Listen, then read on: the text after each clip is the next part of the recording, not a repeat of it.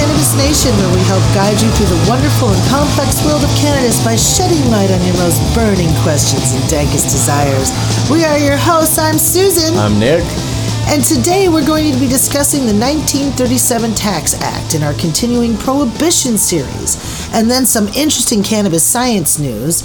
But first, we wanted to briefly discuss the election results. It's been a while since our last podcast. It has. We're 4 months almost at this point? Yeah. Boy, what a holiday season. Anyway. Yes. We, 2021 has thrown some new things at both Susan and I, but we are back with our beautiful sultry voices ready to grace you with some more interesting cannabis content. Sorry for the wait, but it's worth it, we promise. Yes, we promise. We've got a whole bunch of new stuff coming up, some great ideas, so it's going to be a lot of fun. It's going to be awesome. But first we're going to discuss the election results because, we haven't been here talking with you about that yet.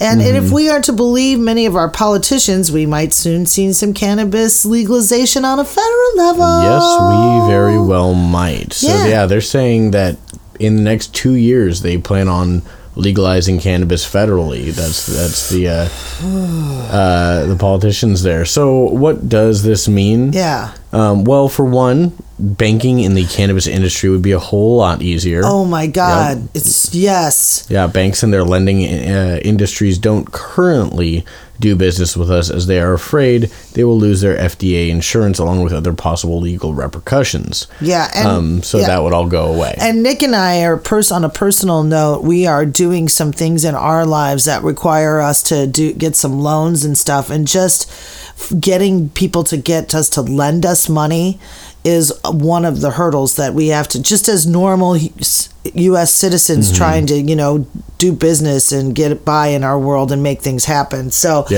this would be huge if we could get this done. Yeah. So that's going to completely go out the door. I mean, currently the only banking that we have access to are very small local banks that don't provide a lot of the services that most businesses are allowed to use. Yes. So it can be pretty tough and expensive. Yeah. But there would also be a new tax structure around it, which would have to be implemented, as it would no longer be classified under 280E. Which is huge. Yeah, so that's not to say that 280 will just go away, and there's still but there's still going to be a federal excise tax, but we will be able to make regular business write-offs, so no matter how much they set that at, it's still going to be significantly cheaper than 280E, which will in its current form. Yes, that's correct. Make a lot more money flowing through the cannabis industry, which would be nice. So there'll be more businesses to be available, more jobs, and you're probably going to see even more businesses starting to give their employees benefits. And it'd be so great. So because just to recap, the 280E is a IRS distinction of drug dealers. So the IRS doesn't care how you get your money. Even if you sell cocaine, they still want you to file, and you have to pay a certain more percentage, and you can't write things off because they're saying that they're being used to make your money illegally, so you can't write them off, which I just think is hysterical that they've made this provision that they can actually still collect the funds. I mean, it's such a joke, because any actual, it's a tax code specifically if you deal with drug trafficking. Right. And anybody who's doing that completely illegally, of course, is not going to report it to the IRS, because that's going to be an admission of guilt. Yeah, so right. it only proves to affect legalized marijuana businesses. Right. Now, and its scheduling would have to change too. So is that a good thing? Yes, as we've previously discussed, that would be a good thing, because that would open up the doors to real science. Yeah, and also big scale. If it were to go federally legal, it would. I have to assume, I can't see any other direction than it going kind of the direction of alcohol and tobacco, where alcohol and tobacco are recognized drugs, but they have their own bubble outside of the scheduling system. So I have a strong feeling that's the exact same thing that would happen for cannabis, which would be really good, because, like Susan was saying, a lot more science, a lot more studies, will go to it, and there's going to be a lot more recognition and availability for and researchers. an improved medicine all the way around the board. Yeah. And also what would change is no longer will federal dollars, time, and resources be spent on prosecuting legally operating cannabis companies and workers, for heaven's sakes. Totally. I mean, there are times in they were talking about in California where, I knew people that worked in the medical industry who were always afraid that at any minute, second, the DEA was going to come in and take everybody to jail while they're at work. Yeah. So. I mean, absolutely crazy. We talked about it in the medical, especially in the medical episode, but the amount of showing of force that the federal government has done is absolutely insane. So, that's going to cut that to zero. Awesome. States would still write their legislation regarding enforcement and operating parameters. So you're not necessarily going to have blanket laws that are going to change the way things are working in the individual states that are already legalized. Right. Most likely they would take a page from our book and make some, broad, loose federal regulations, and then it would be up to the states to whittle those down to exactly what works for their markets. But the states where legalization of cannabis of some form has been enacted have generated not only tax dollars, but have a significant reduction in cannabis arrests, which has freed law enforcement dollars being spent on non-violent cannabis activity. Yes, well, we're not going to spend the money on that anymore. We're actually going to spend money on maybe some, infrastructure. Or wouldn't that be great? Prison reform, maybe. Or if we could education, and if we could get mental health practitioners or people to go, we could spend the money on them to go right along with the police officers on certain calls, certain 911 calls. So there's so much stuff that I think funds that would open up that could greatly help. Yeah, as Nick was saying, the infrastructure of law enforcement itself and the way they conduct themselves. Totally. And not just about cannabis. Yeah. Now, a 2018 study released by the Drug Policy Alliance titled From Prohibition to Progress, a status report on marijuana legalization, found that total cannabis arrests have declined sharply in states that have legalized. So just like what we were saying, the report states that Colorado experienced an 88% drop between 2012 and 2015, while Oregon saw a 96% drop from 2013 to 2016. That's huge. It is so huge, you guys. Just think of what that means in people's lives, families, breadwinners who don't have to go to jail for a freaking joint. Well, and it's crazy because we've been talking about this for so long. I mean, we're in a state that legalized almost 7 years ago, or 8 years ago, and we haven't had to deal with a lot of the stuff that's still going on in the United States. Talking about these just massive incarceration rates for nonviolent cannabis-based crimes that are just filling up our prisons, making all these problems when, we have to remind ourselves, too, that cannabis hasn't always been illegal in the United States. Exactly. So that's what we want to talk about today. How did we get into this conversation that Nick and I are having at the top of this episode? How did we even get here, right? So up until the Marijuana Tax Act of 1937, just like Nick was saying, cannabis and hemp had been legal in the U.S. since its inception, since the U.S., started. Hemp was a major cash crop for the U.S., and the psychoactive marijuana had been used in medical preparations, including some simple cold remedies. So what happened? Well, there are quite a few theories about what contributed to the regulation of marijuana. Popular theories include lobbying from paper, cotton, and nylon industries, but those have been heavily refuted. You see, DuPont, the original manufacturer of nylon, brought their products to market in 1935, 2 years before the Marijuana Tax Act.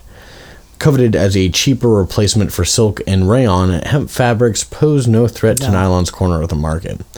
However, it is worth noting that previous Treasury Department Secretary Andrew Mellon, one of the richest men in America, was heavily invested in DuPont's petroleum synthetics. Okay, and I'm going to start in here, right, because this is something that was interesting to me.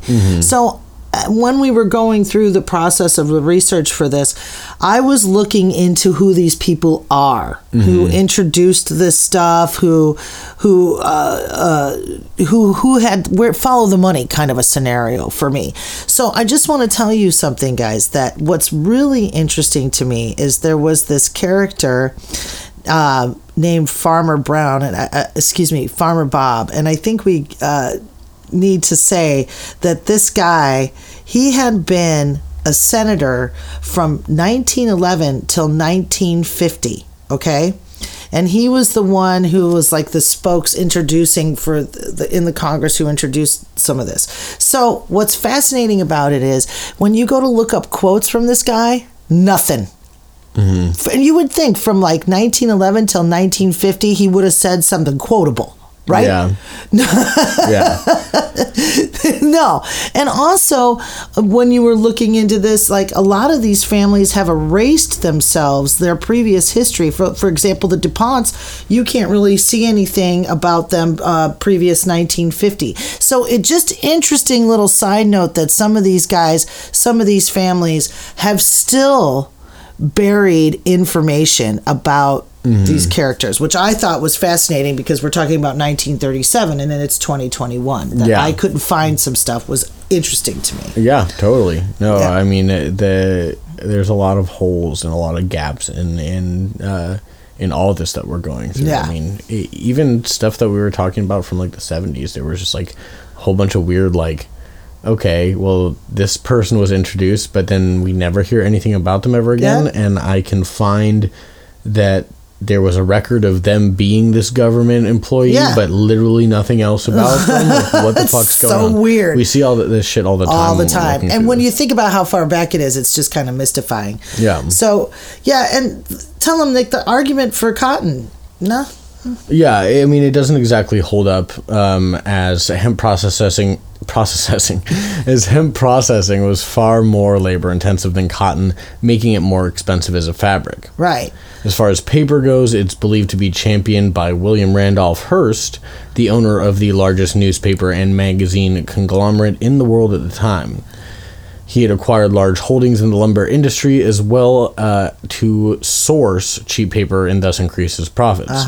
But the common reasoning for hemp versus wood for paper notes that hemp herds are 77% cellulose, which just isn't true. It's actually closer to 30%, making it not a strong reason to swap lumber for hemp.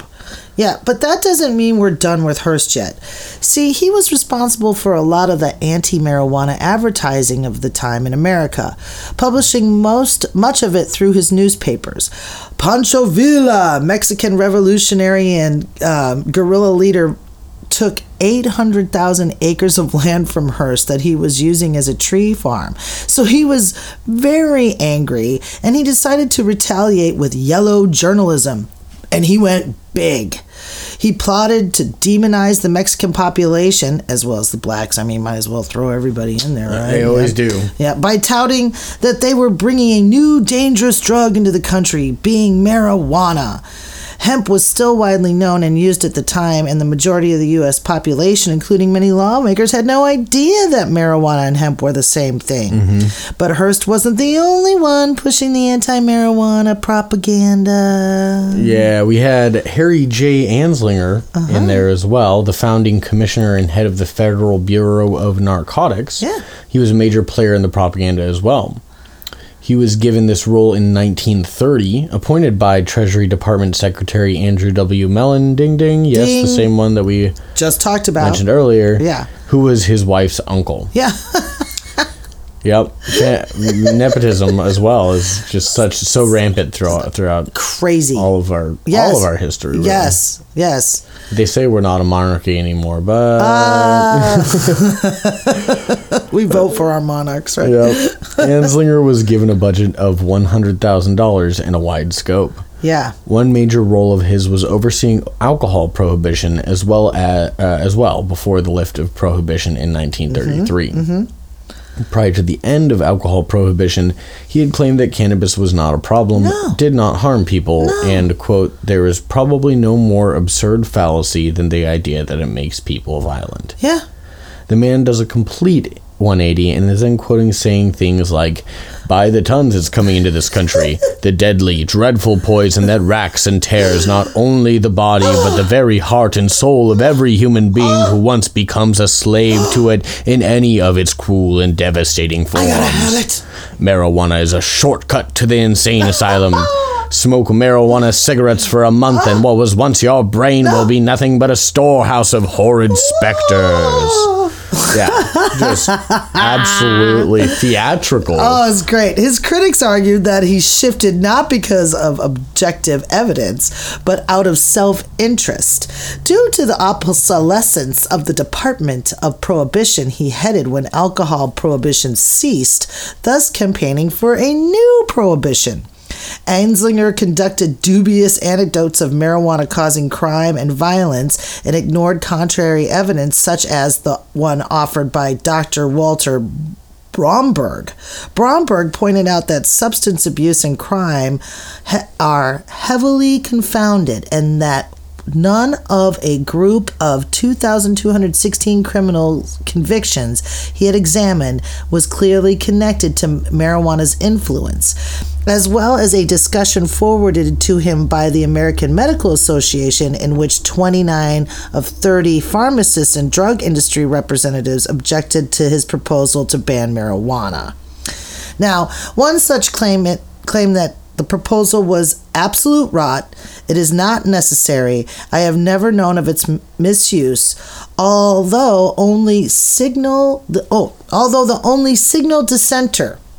Now, who noted that he had once encountered a doctor who had been addicted to marijuana, was preserved in bureau files. Yeah, only the 1 out of 30 that said that the ban on marijuana was a good idea. Yeah, now see, obviously Anslinger clearly saw his vanishing position in an alcohol prohibition and realized he had to pivot. And with Hearst Publishing going so much on the anti-marijuana propaganda, it was an easy move. These two either influenced or directly funded the vast majority of the anti-marijuana propaganda throughout this period, including the infamous Reefer Madness. Yeah, we all know that one. Mm-hmm. That one's just a fun movie night now. But it wasn't just in America that was on this anti-marijuana tirade. At the 1925 Opium Convention, an Egyptian representative repeated many old, prejudiced claims that cannabis causes insanity and violence, and provided bogus statistics that hashish was responsible for the majority of cases in the nation's mental institutions. Okay. Yeah. All right. Many of these claims could have been directly refuted by studies already published in Britain's Indian Hemp Drugs Commission report of 1895, but British representatives were hesitant to speak at all due to the fact that Britain was the largest opium dealer in the world at the time and were almost solely responsible for bringing it into the Western world, as well as the entire need for an opium convention in the first place. So needless to say, they kept it buttoned.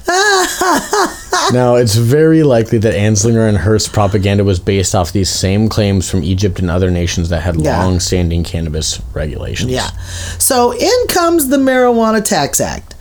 Because of hemp's industrial use, the state of farming in America, and the nearly impossible distinction between hemp and marijuana, anti-cannabis lawmakers like Robert Dalton realized... Wasn't that Farmer Bob? I was just going to say. Yep. Okay. Realized that the straight-up ban on hemp would never pass, so they had to get creative. Okay? So, firstly, by using the Mexican slang term instead of hemp, and secondly, by shipping it as tax instead of and then putting it in that tax instead of prohibition scenario, okay? So America was still dealing with the aftermath of World War I and the Great Depression, so proposing a tax that wouldn't affect the average American was a no-brainer. But what the majority of those who voted to pass this act didn't realize is that hemp and marijuana are the same plant, and this tax was so high that it would make it nearly impossible for American hemp farmer to pull a profit, effectively making it illegal, as to not pay it would be a felony tax evasion. All right?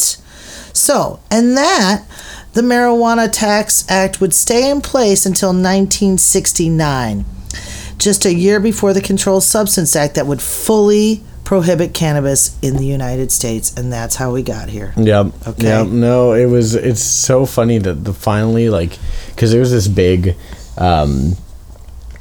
Supreme Court case in 1969 of a guy that got charged under the Marijuana Tax Act for tax evasion in Texas for because he was found with weed on him, but it was a double jeopardy situation because he was in the state of Texas, which had a local law against marijuana. So to pay the tax would have gotten him in trouble with the local law, thus creating a double jeopardy. Yeah, exactly. Right. So that's what actually repealed the law. Unfortunately, it was only 1 year before the CSA came into place, so it was all for naught. But right. Pretty interesting little brief piece and shining moment there for a year. Yeah. Now, we thought it would be interesting, on this note, because remember, because of that tax act, which made it nearly impossible to deal and prescribe and do research and all those other things that go in with it. So we kind of went backwards. Yeah. So we went to the dark ages as far as cannabis and cannabis research is concerned. So now we're going to bring to light some new cannabis research that we've discovered that is so fascinating, and I'm just so excited that we get to do this now. And here they are.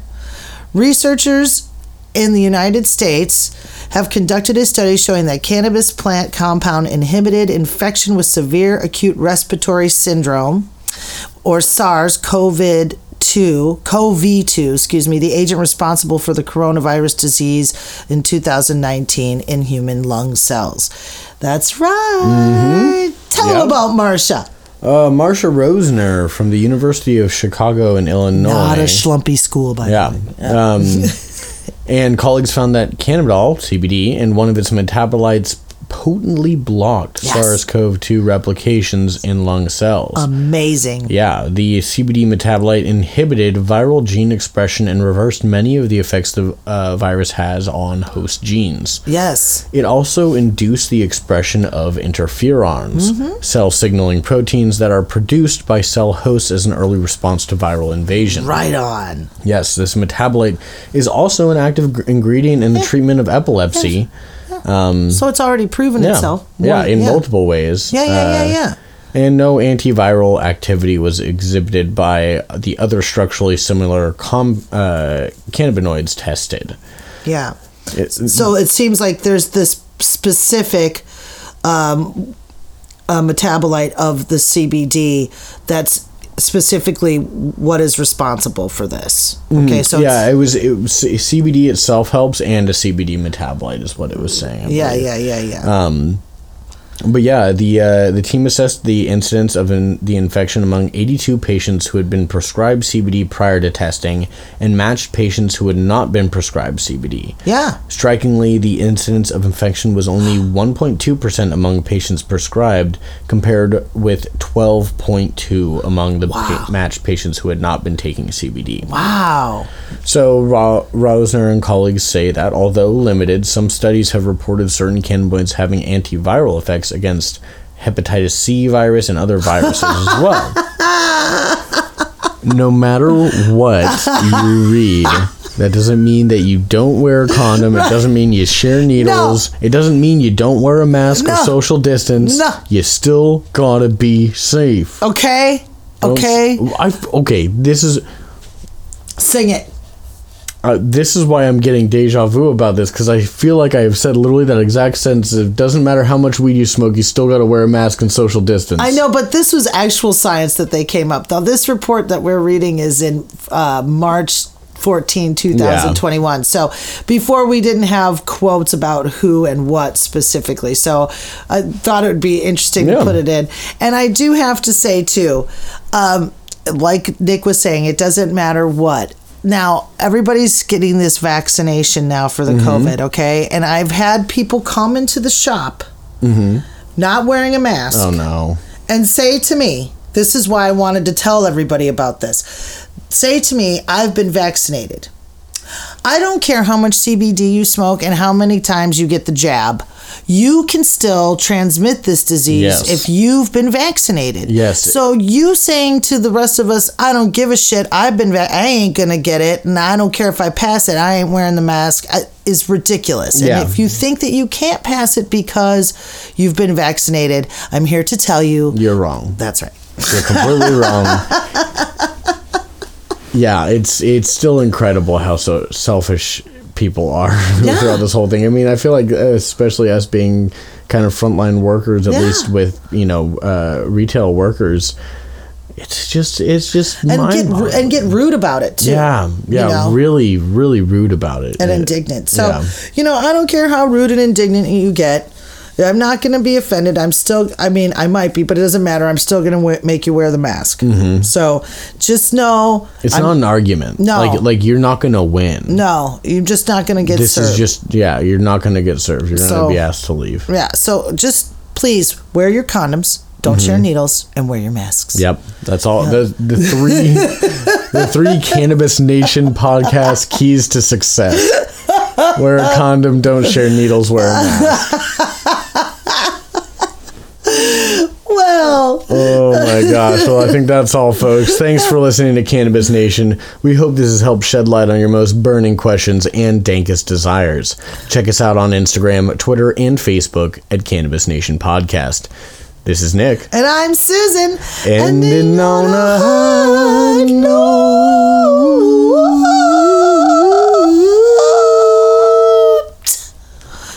And. Yeah. What were we saying? It's always better to look when plugging something in. Don't feel your way in there. Actually look at it. We got more than one sentence for a reason.